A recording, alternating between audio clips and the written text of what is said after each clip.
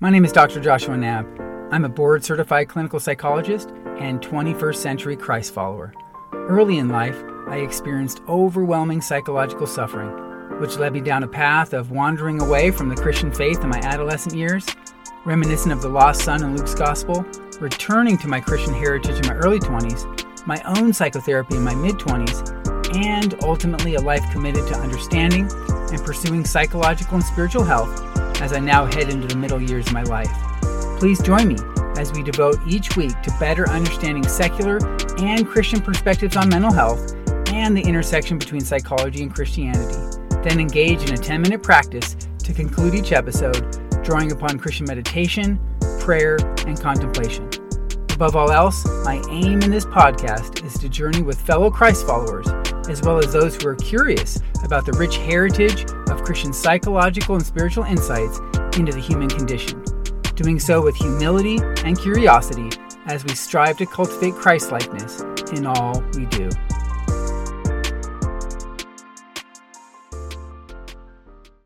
Hi, this is Dr. Joshua Knabb, and welcome to another episode of The Christian Psychologist.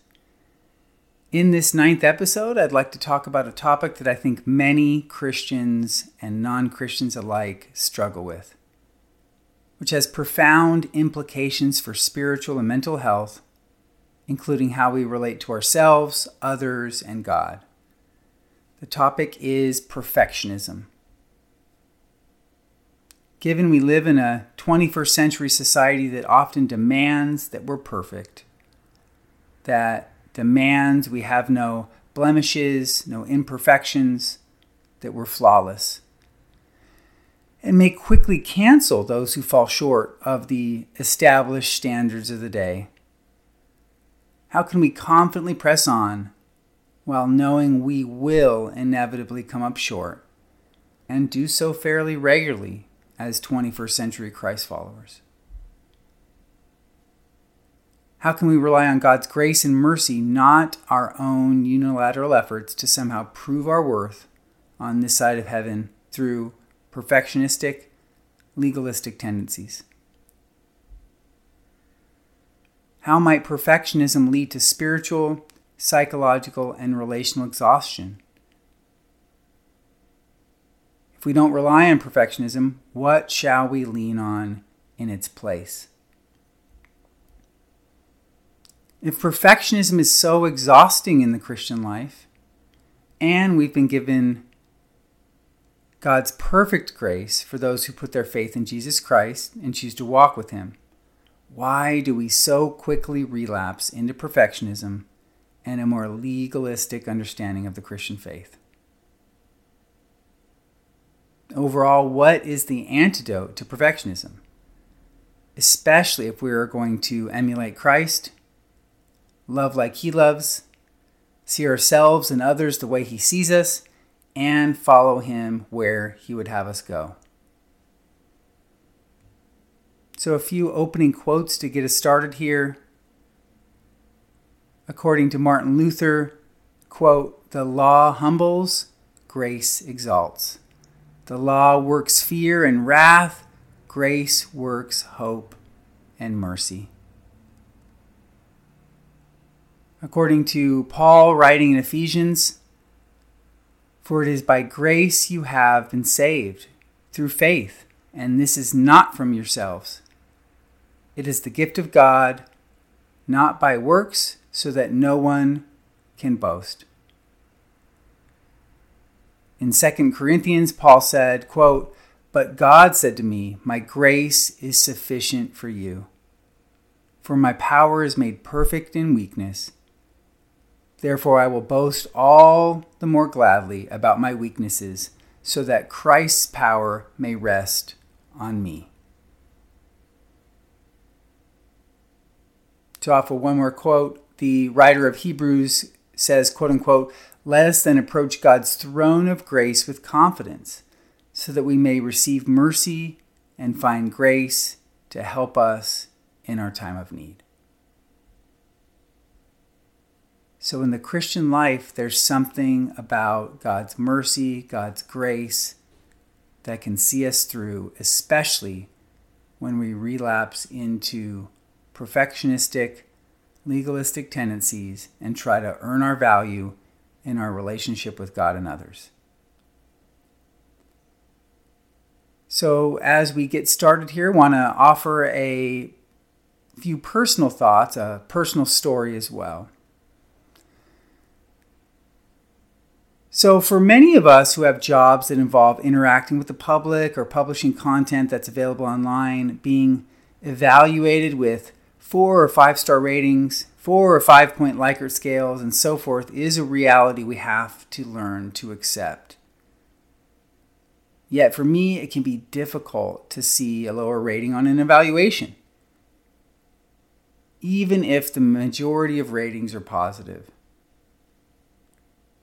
In fact, growing up, I believe I learned to be a perfectionist in an effort to try to prove to others I had value, especially when it came to academics and sports.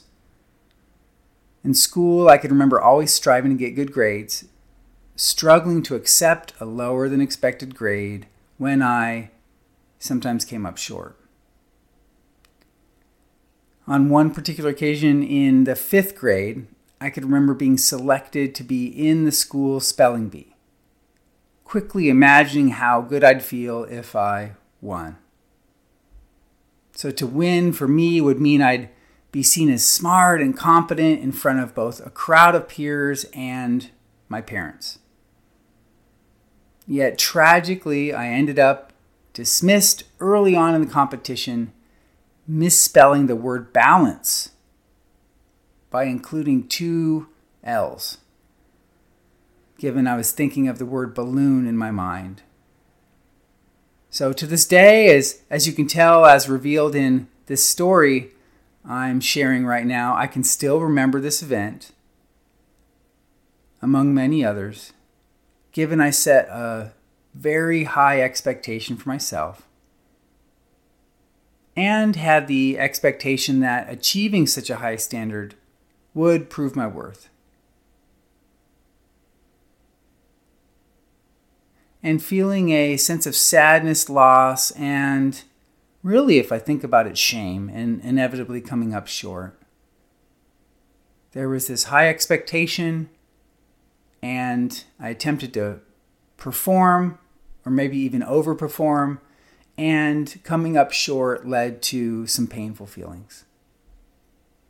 So this same experience emerged when I played Little League Baseball. I could remember making errors in front of a crowd of parents and peers and being hard on myself, wanting to be perfect in the plays, wanting to be perfect in my batting, wanting to be perfect before my peers, before the small crowd, the small number of people watching in the bleachers. So in both situations, with academics and sports, I could probably think of many other areas of life, I strive to do my best, but sometimes to the point that I did not enjoy the activity, I was not fully present or immersed in the activity, because I set such a high standard for myself and was extremely hard on myself when I came up short. So whether getting one lower grade on a report card or striking out in baseball, my mind has often focused on what's gone wrong rather than what has gone right.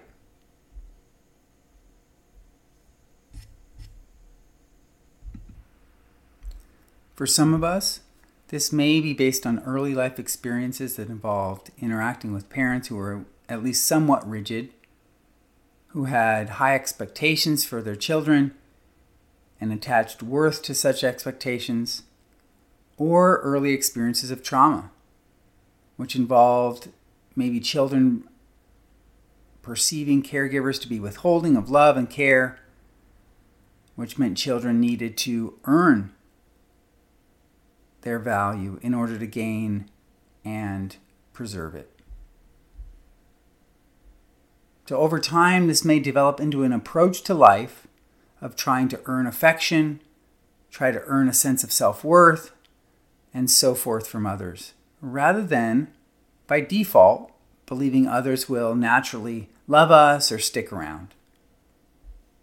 In Christian homes, this may take the form of legalism and an over-reliance on moral standards at the expense of God's grace, with children growing up to place extremely high standards on themselves, shaming themselves and believing God and others will only love them if they succeed in every situation, if they are perfect in every situation, if they are flawless in every situation, as if this is the antidote to the human condition,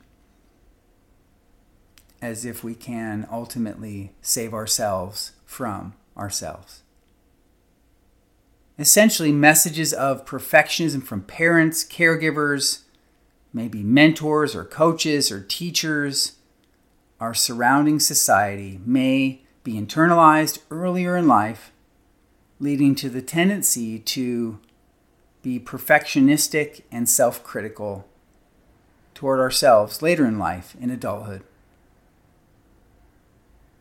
So to summarize here, perfectionism may be a way to try to control and prevent ourselves from experiencing added shame, neglect, and so on and so forth. Yet in the long run, it does not work, given we will inevitably come up short. It's not a long-term solution to deal with living in an imperfect world with imperfect people. So if this is the case, what is the alternative to these unrealistic expectations we place on ourselves in an effort to manufacture or earn love and affection from others, to on our own try to earn our worth, to on our own try to earn our value, as if it's possible to do so? So what is perfectionism according to secular psychology? Well, one author describes it as, quote, maladaptive evaluative concerns. So it's not adaptive, it's maladaptive. It makes things worse. And it's done in the context of evaluating really a perceived gap between our standards and our actual behaviors. So what are some of the characteristics? Well, we establish extremely high standards, and inevitably we will come up short, and so we in turn are preoccupied with, dissatisfied with, and disappointed in ourselves when we don't meet these standards. We often can be self-critical, judging ourselves when these personal standards are not met. Inevitably not met, I should say, given that it's not possible to be perfect. And yet, in our minds, we think that being perfect will earn us things. Being perfect will be some sort of insurance policy that ensures that we will not be ostracized, we will not be canceled, we will not be shamed, we will not be critiqued in such a way that brings with it all of maybe the pain that began to be experienced early in life, based on this gap between how things are, how they need to be, performance-wise, standards-wise, and this expectation that being perfect will earn us things. Being perfect will earn us the affection, the love that we crave, that we long for. Performance is prioritized. Another characteristic is doubting the adequacy and success of our performances, whether in tasks or activities, that we try, we come up short, and then there is doubt that creeps in. One last characteristic to consider, we may strive to be extremely neat, tidy, organized in our environment. So being perfectionistic about what the house looks like or our job-related tasks really is a way deep down to feel valuable, to try to earn our worth, to meet a standard we've established for ourselves for that purpose. When it comes to the relationship between perfectionism and psychological functioning and mental health, perfectionism is linked to depression and anxiety and social phobia, obsessive compulsive disorder. So we see that perfectionism really can be correlated with a wide variety of other struggles, which is why it's relevant for the Christian life or the 21st century Christ follower. We will inevitably face suffering, but we don't want to throw gasoline on the proverbial fire. We don't want to make things worse by being overly perfectionistic. And it can be even challenging to acknowledge and deal with perfectionism because there's a standard even there that I've come up short with being perfect. Not just the task or activity, but perfectionism itself I can't attain. And so we might even have shame attached to our need to address our perfectionism. Yet, we'll talk about this in a minute, the solution to perfectionism is not to double down on the approach. It's to learn to rest in God's grace, God's undeserved favor, which is so difficult for us as humans to comprehend and understand and accept, as well as God's mercy. So grace being God giving us something that's not due, and mercy being God really holding back from something that is due, which is that as fallen human beings, from the perspective of sin and God being a holy God, God can't tolerate sin. And yet we have a Redeemer, a reconciler through Jesus Christ. And as a result, we don't need to earn our place before God. So returning to the secular psychology literature, how might perfectionism develop earlier on in life? Well, childhood and adolescence are important periods of time when it comes to the vulnerability to and development of perfectionism later in adulthood. So patterns develop earlier. And there's some evidence to suggest that perfectionistic parents can contribute to children developing perfectionism. So it might be through modeling this that as we observe perfectionistic parents, we then end up becoming perfectionistic ourselves.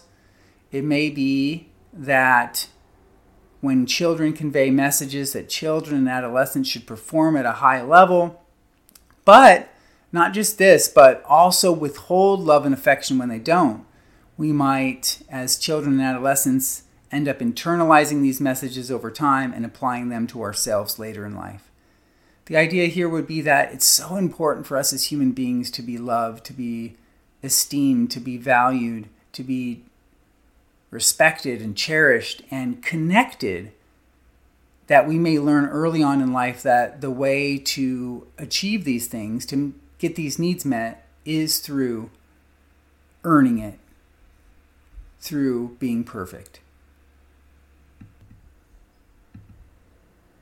So what might be a intervention in the secular psychology literature for perfectionism? Well, oftentimes, like has been mentioned in previous podcasts, mindfulness meditation is often a go-to because it emphasizes non-judgmental awareness and attention within the present moment without striving to change it in any way. One particular type of therapy, mindfulness-based cognitive therapy, talks about two different modes of the mind, the being mode and the doing mode. And I think there's relevance here for us as Christians in that we also can turn to these modes of mind depending on our experiences and interactions throughout the day. So in the doing mode, we're trying to identify discrepancies between how things are and how they should be. So we're looking for perceived gaps. Some have called it the problem-solving mode of the mind. And this mode of the mind is needed in our life. It can be needed in family life or work life or church life.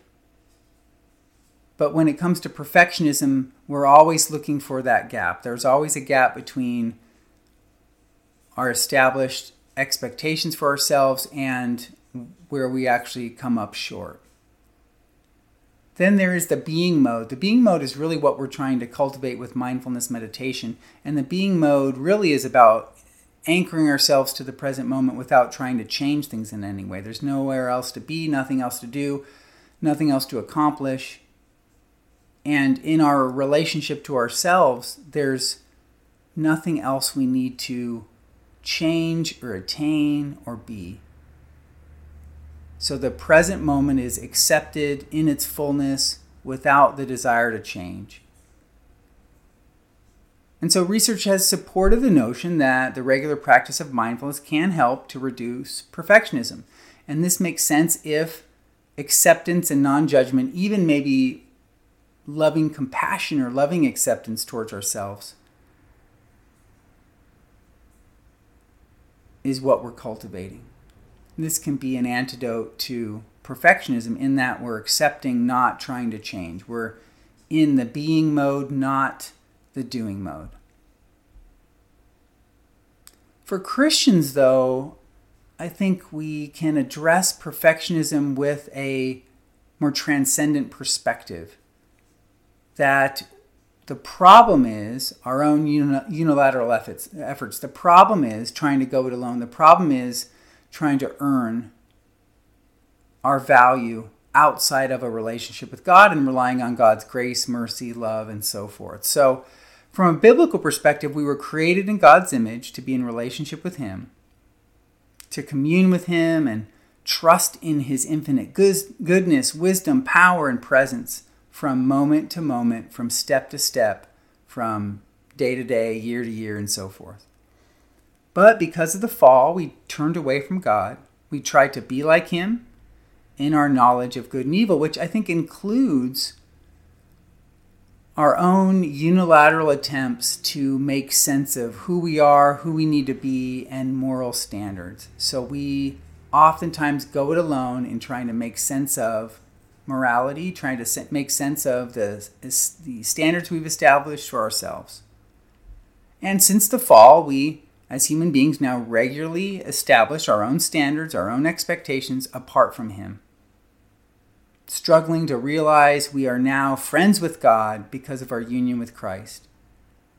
And our ability to commune with God and to rest in His love, which is always extended to us, is not based on our own efforts to earn God's love, God's affection, God's attention, as if we have some sort of neglectful parent who requires that we perform tasks perfectly in order to receive this parent's care. So grace and mercy are extremely difficult for us to understand as human beings, given that human beings are imperfect. And we often don't show grace and mercy to one another. And we often do require that other people earn our affection. This might be communicated in straightforward ways or subtle ways. But if we think about a definition of perfectionism, I think we can turn to legalism as a way to really capture what's going on here. That we are trying to earn our salvation by perfectly following God's law, as if that's possible, as if it's a goal to be successfully attained. So this legalism may come from our interaction with society, based on society's expectations that have been established, or it might be based on our own personal standards we've established for ourselves, often maybe communicated to us by parents or caregivers or coaches or mentors or teachers, people in authority. But we can have this mixture of societal and personal standards that are extremely high, that are unattainable. And so we rely heavily on legalism, which involves, quote unquote, seeking to attain, gain, or maintain acceptance with God or achieve spiritual growth through keeping a written or unwritten code or standard of performance. So legalism is applied in the Christian life in the context of our relationship with God and is really about trying to attain, gain, or maintain acceptance with God outside of the reality of God's grace. So legalism is unfortunately antithetical to grace. It's not consistent with the grace that's been extended to us freely from God. So God bestows his love as unearned. It's an unearned favor, a position before God, not something we can accomplish. Like adults who maybe strive to earn their critical and withholding parents' affection by functioning optimally at all times. Hyper competent, hyper performers, if you will. More formally, grace, in contrast with legalism, is defined as, quote, undeserved blessing freely bestowed on humans by God. It's a concept that is at the heart not only of Christian theology, but also of genuinely Christian experience. Grace is at the center. It's undeserved. It's a blessing from God. It's freely given. It is not earned. And we have a hard time as Christ followers comprehending this.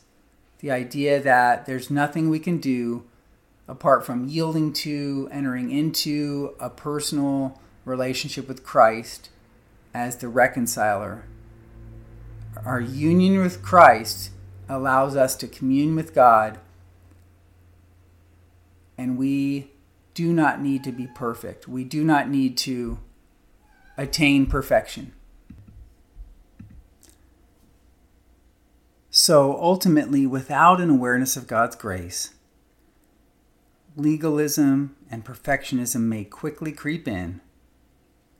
And as Christians, we may apply what we've learned in our relationship with caregivers earlier on in life. Over time, a pattern develops about earning favor from others, earning favor from God. So it's exhausting that we learn early in life, not only through watching other people be perfectionistic, but also having the love and care we need attached to being perfect. We then, in turn, really begin to develop this way of earning other people's affection and love, and then we apply this to God. And this leads to all kinds of problems with spiritual and mental health, given that it's not possible to be perfect. This gap between how things are and how they should be leads to discontentment, leads to misery, leads to shame, leads to possibly even depression and anxiety and stress. We're constantly coming up short. We're demoralized. We're defeated. Again, simply put, it's exhausting. As we turn to Scripture, I think we have the antidote to perfectionism, to legalism, to earning, or at least attempting to earn God's favor through our own efforts and behaviors.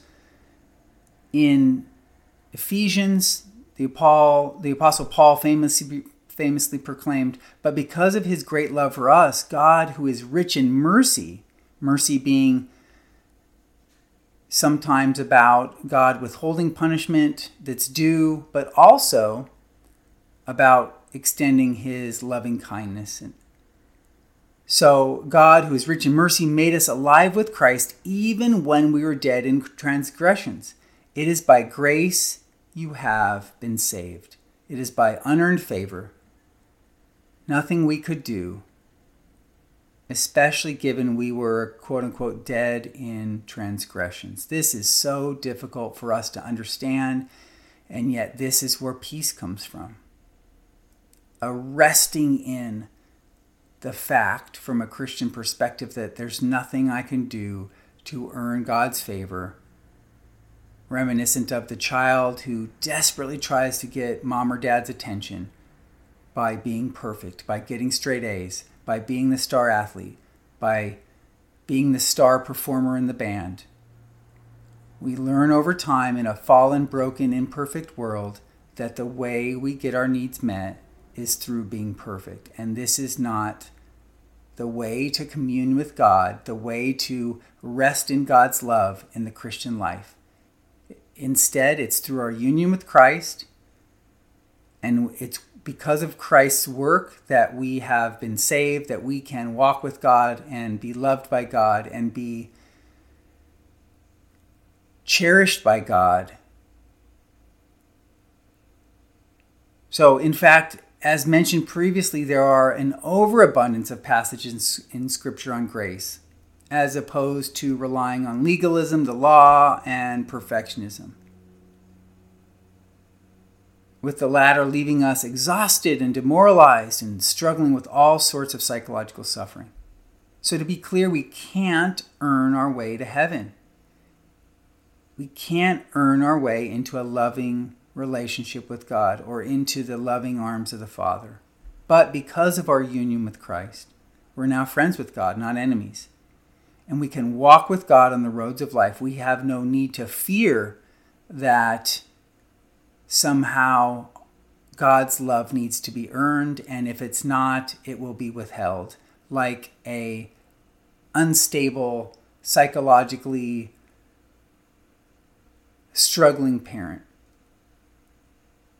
And we can then in turn, with confidence, carry out the two greatest commandments, loving God and others, because we are confident in our relationship with God and we don't need to be perfect. We can imperfectly strive to be Christ-like. So in other words, we are a dwelling place now for the fruit of the Spirit, which means God is working through us. We don't need to rely on our own unilateral efforts, which are flawed and tarnished because of human sin. So turning now to classic Christian spiritual writings to help make sense of the problem of perfectionism and legalism, and the antidote being relying on God's grace. In the 1400s, a medieval writer, Thomas Kempis, wrote The Imitation of Christ, a best-selling work going all the way back centuries. In this famous work, he provided detailed instructions on the Christian life, especially focusing on the inner world. In one particular chapter entitled On the Value of Divine Grace, he offers a fitting prayer that I think captures the importance of relying on God's grace from moment to moment. So Kempis prayed, quote, "I plead with you, O Lord. May I find grace in your sight when I have earthly needs, for only your grace is sufficient for me. When I am tempted and tormented by many troubles and trials, I will fear no evil as long as your grace remains in me. Your grace is alone my strength. It brings me counsel and help. It is more powerful than all my enemies and wiser than all the wise ones in the world. Grace is the mistress of truth, the teacher of discipline, the light of the heart, the comfort in anxiety, the reliever of sorrow, the deliverer from fear, the nurse of devotion, and the source of tears of joy. I am just a withered tree without it, a dried out branch to be cast away. Let your grace then always protect and be with me." In the Christian life, how often do we feel like a withered tree because of our need for perfection? Coming up short, falling short over and over again. because we simply can't attain it on our own. There's nothing we can do to be perfect. There will always be a gap. And in this gap is added suffering. In this gap is misery. And God is offering us His grace for our experience of being the dried out branch and the withered tree. We need to abide in God. We are the branches, God is the vine. And He is our source that is unearned. So as we begin to wrap up here, I'd like to engage in a 10-minute practice that draws upon this famous writing from Kempis. We're setting aside 10 minutes to spend time with God, practicing shifting from relying on our own perfectionistic, legalistic standards and efforts to utterly and totally relying on God's grace, to press on with strength and confidence, knowing we'll come up short, but that we have a friend through our union with Christ. So find a quiet location, closing your eyes and sitting up straight in a supportive chair. And when you're ready, begin the practice, resting your hands in your lap with your palms up to symbolize your receptivity toward God's perfect grace, which is unearned and freely flowing right now.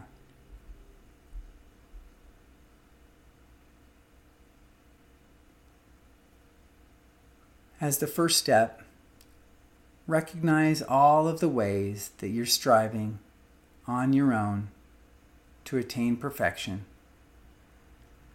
whether in work life, family life, church life, or any other area of daily living.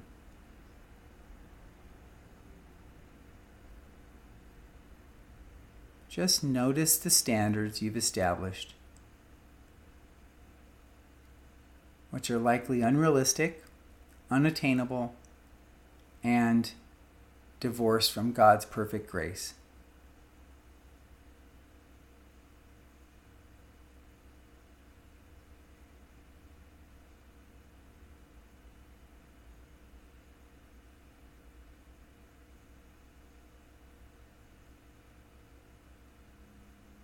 Again, in this moment, just notice the standards you've established that are perfectionistic, legalistic, and unattainable.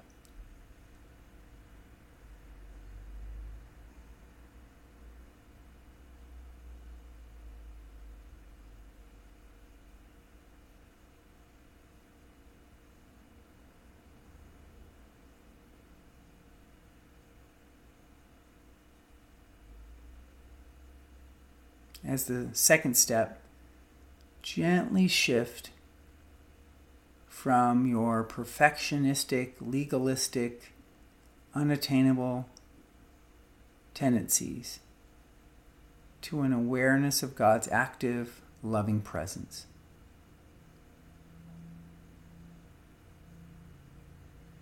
In this very moment, God is offering you undeserved favor based on no effort of your own.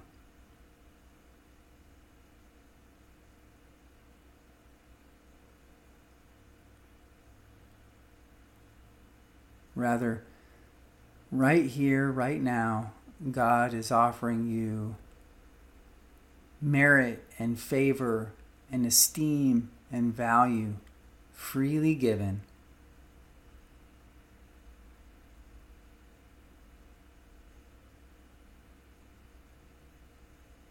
Just rest in this awareness that God's grace is being extended by Him personally to you right now.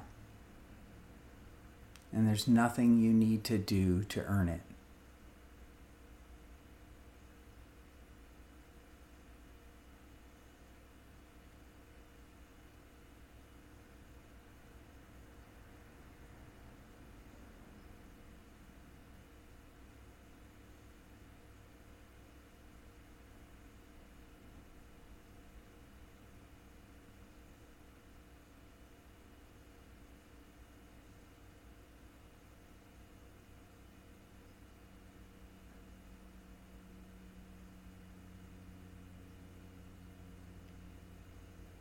As the third step, right here and now, accept God's gift of grace by slowly, softly, and gently repeating the phrase from Kempis, quote, "O Lord, may I find grace in your sight when I have earthly needs."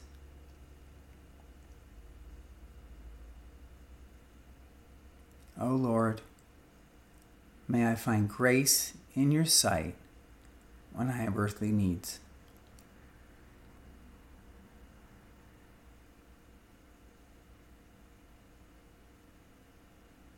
O Lord, may I find grace in your sight when I have earthly needs.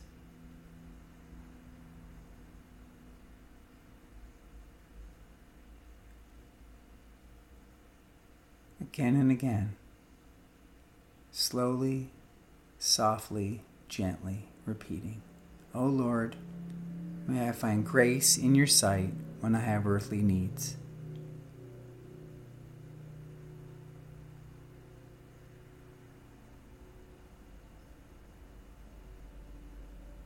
And whenever you notice a perfectionistic tendency or thought emerge, just notice it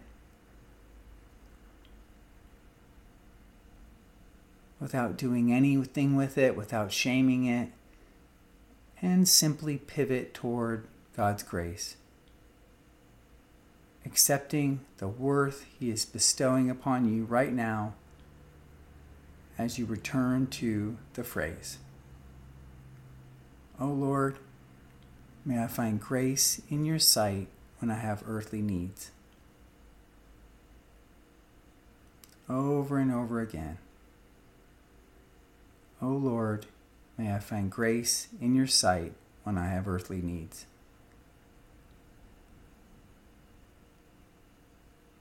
Recite this phrase in response to your perfectionistic strivings, which will never ultimately give you the love and affection you need, which comes from God and is unearned. O Lord, may I find grace in your sight when I have earthly needs.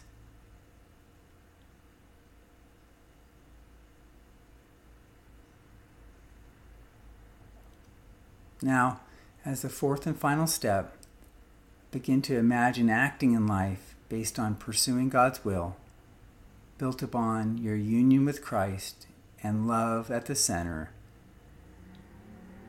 not perfectionistic strivings.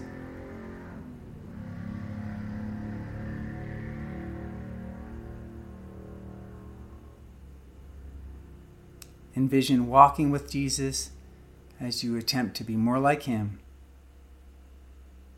letting go of the tendency to pursue your own standards, to judge yourself, to shame yourself, to critique yourself, and instead rest in your relationship with Christ.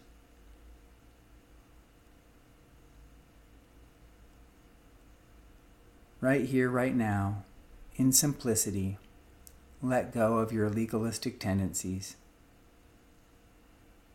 Given you have a relationship with God to rely on as you fellowship with Him, as you walk with Him, talk with Him, and ultimately receive His perfect love, which is sufficient, which is enough, even in the midst of your weakness, even in the midst of your struggles, and the coming up short experience that you may have on a daily basis. God's grace is sufficient.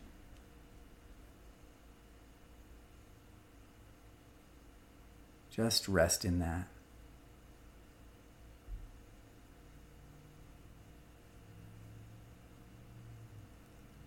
And as this practice comes to a close, say a brief prayer to God, asking Him to remind you of His grace and help you to rest in His grace throughout the day, especially when you notice you've come up short and have applied your own standards that are not from Him.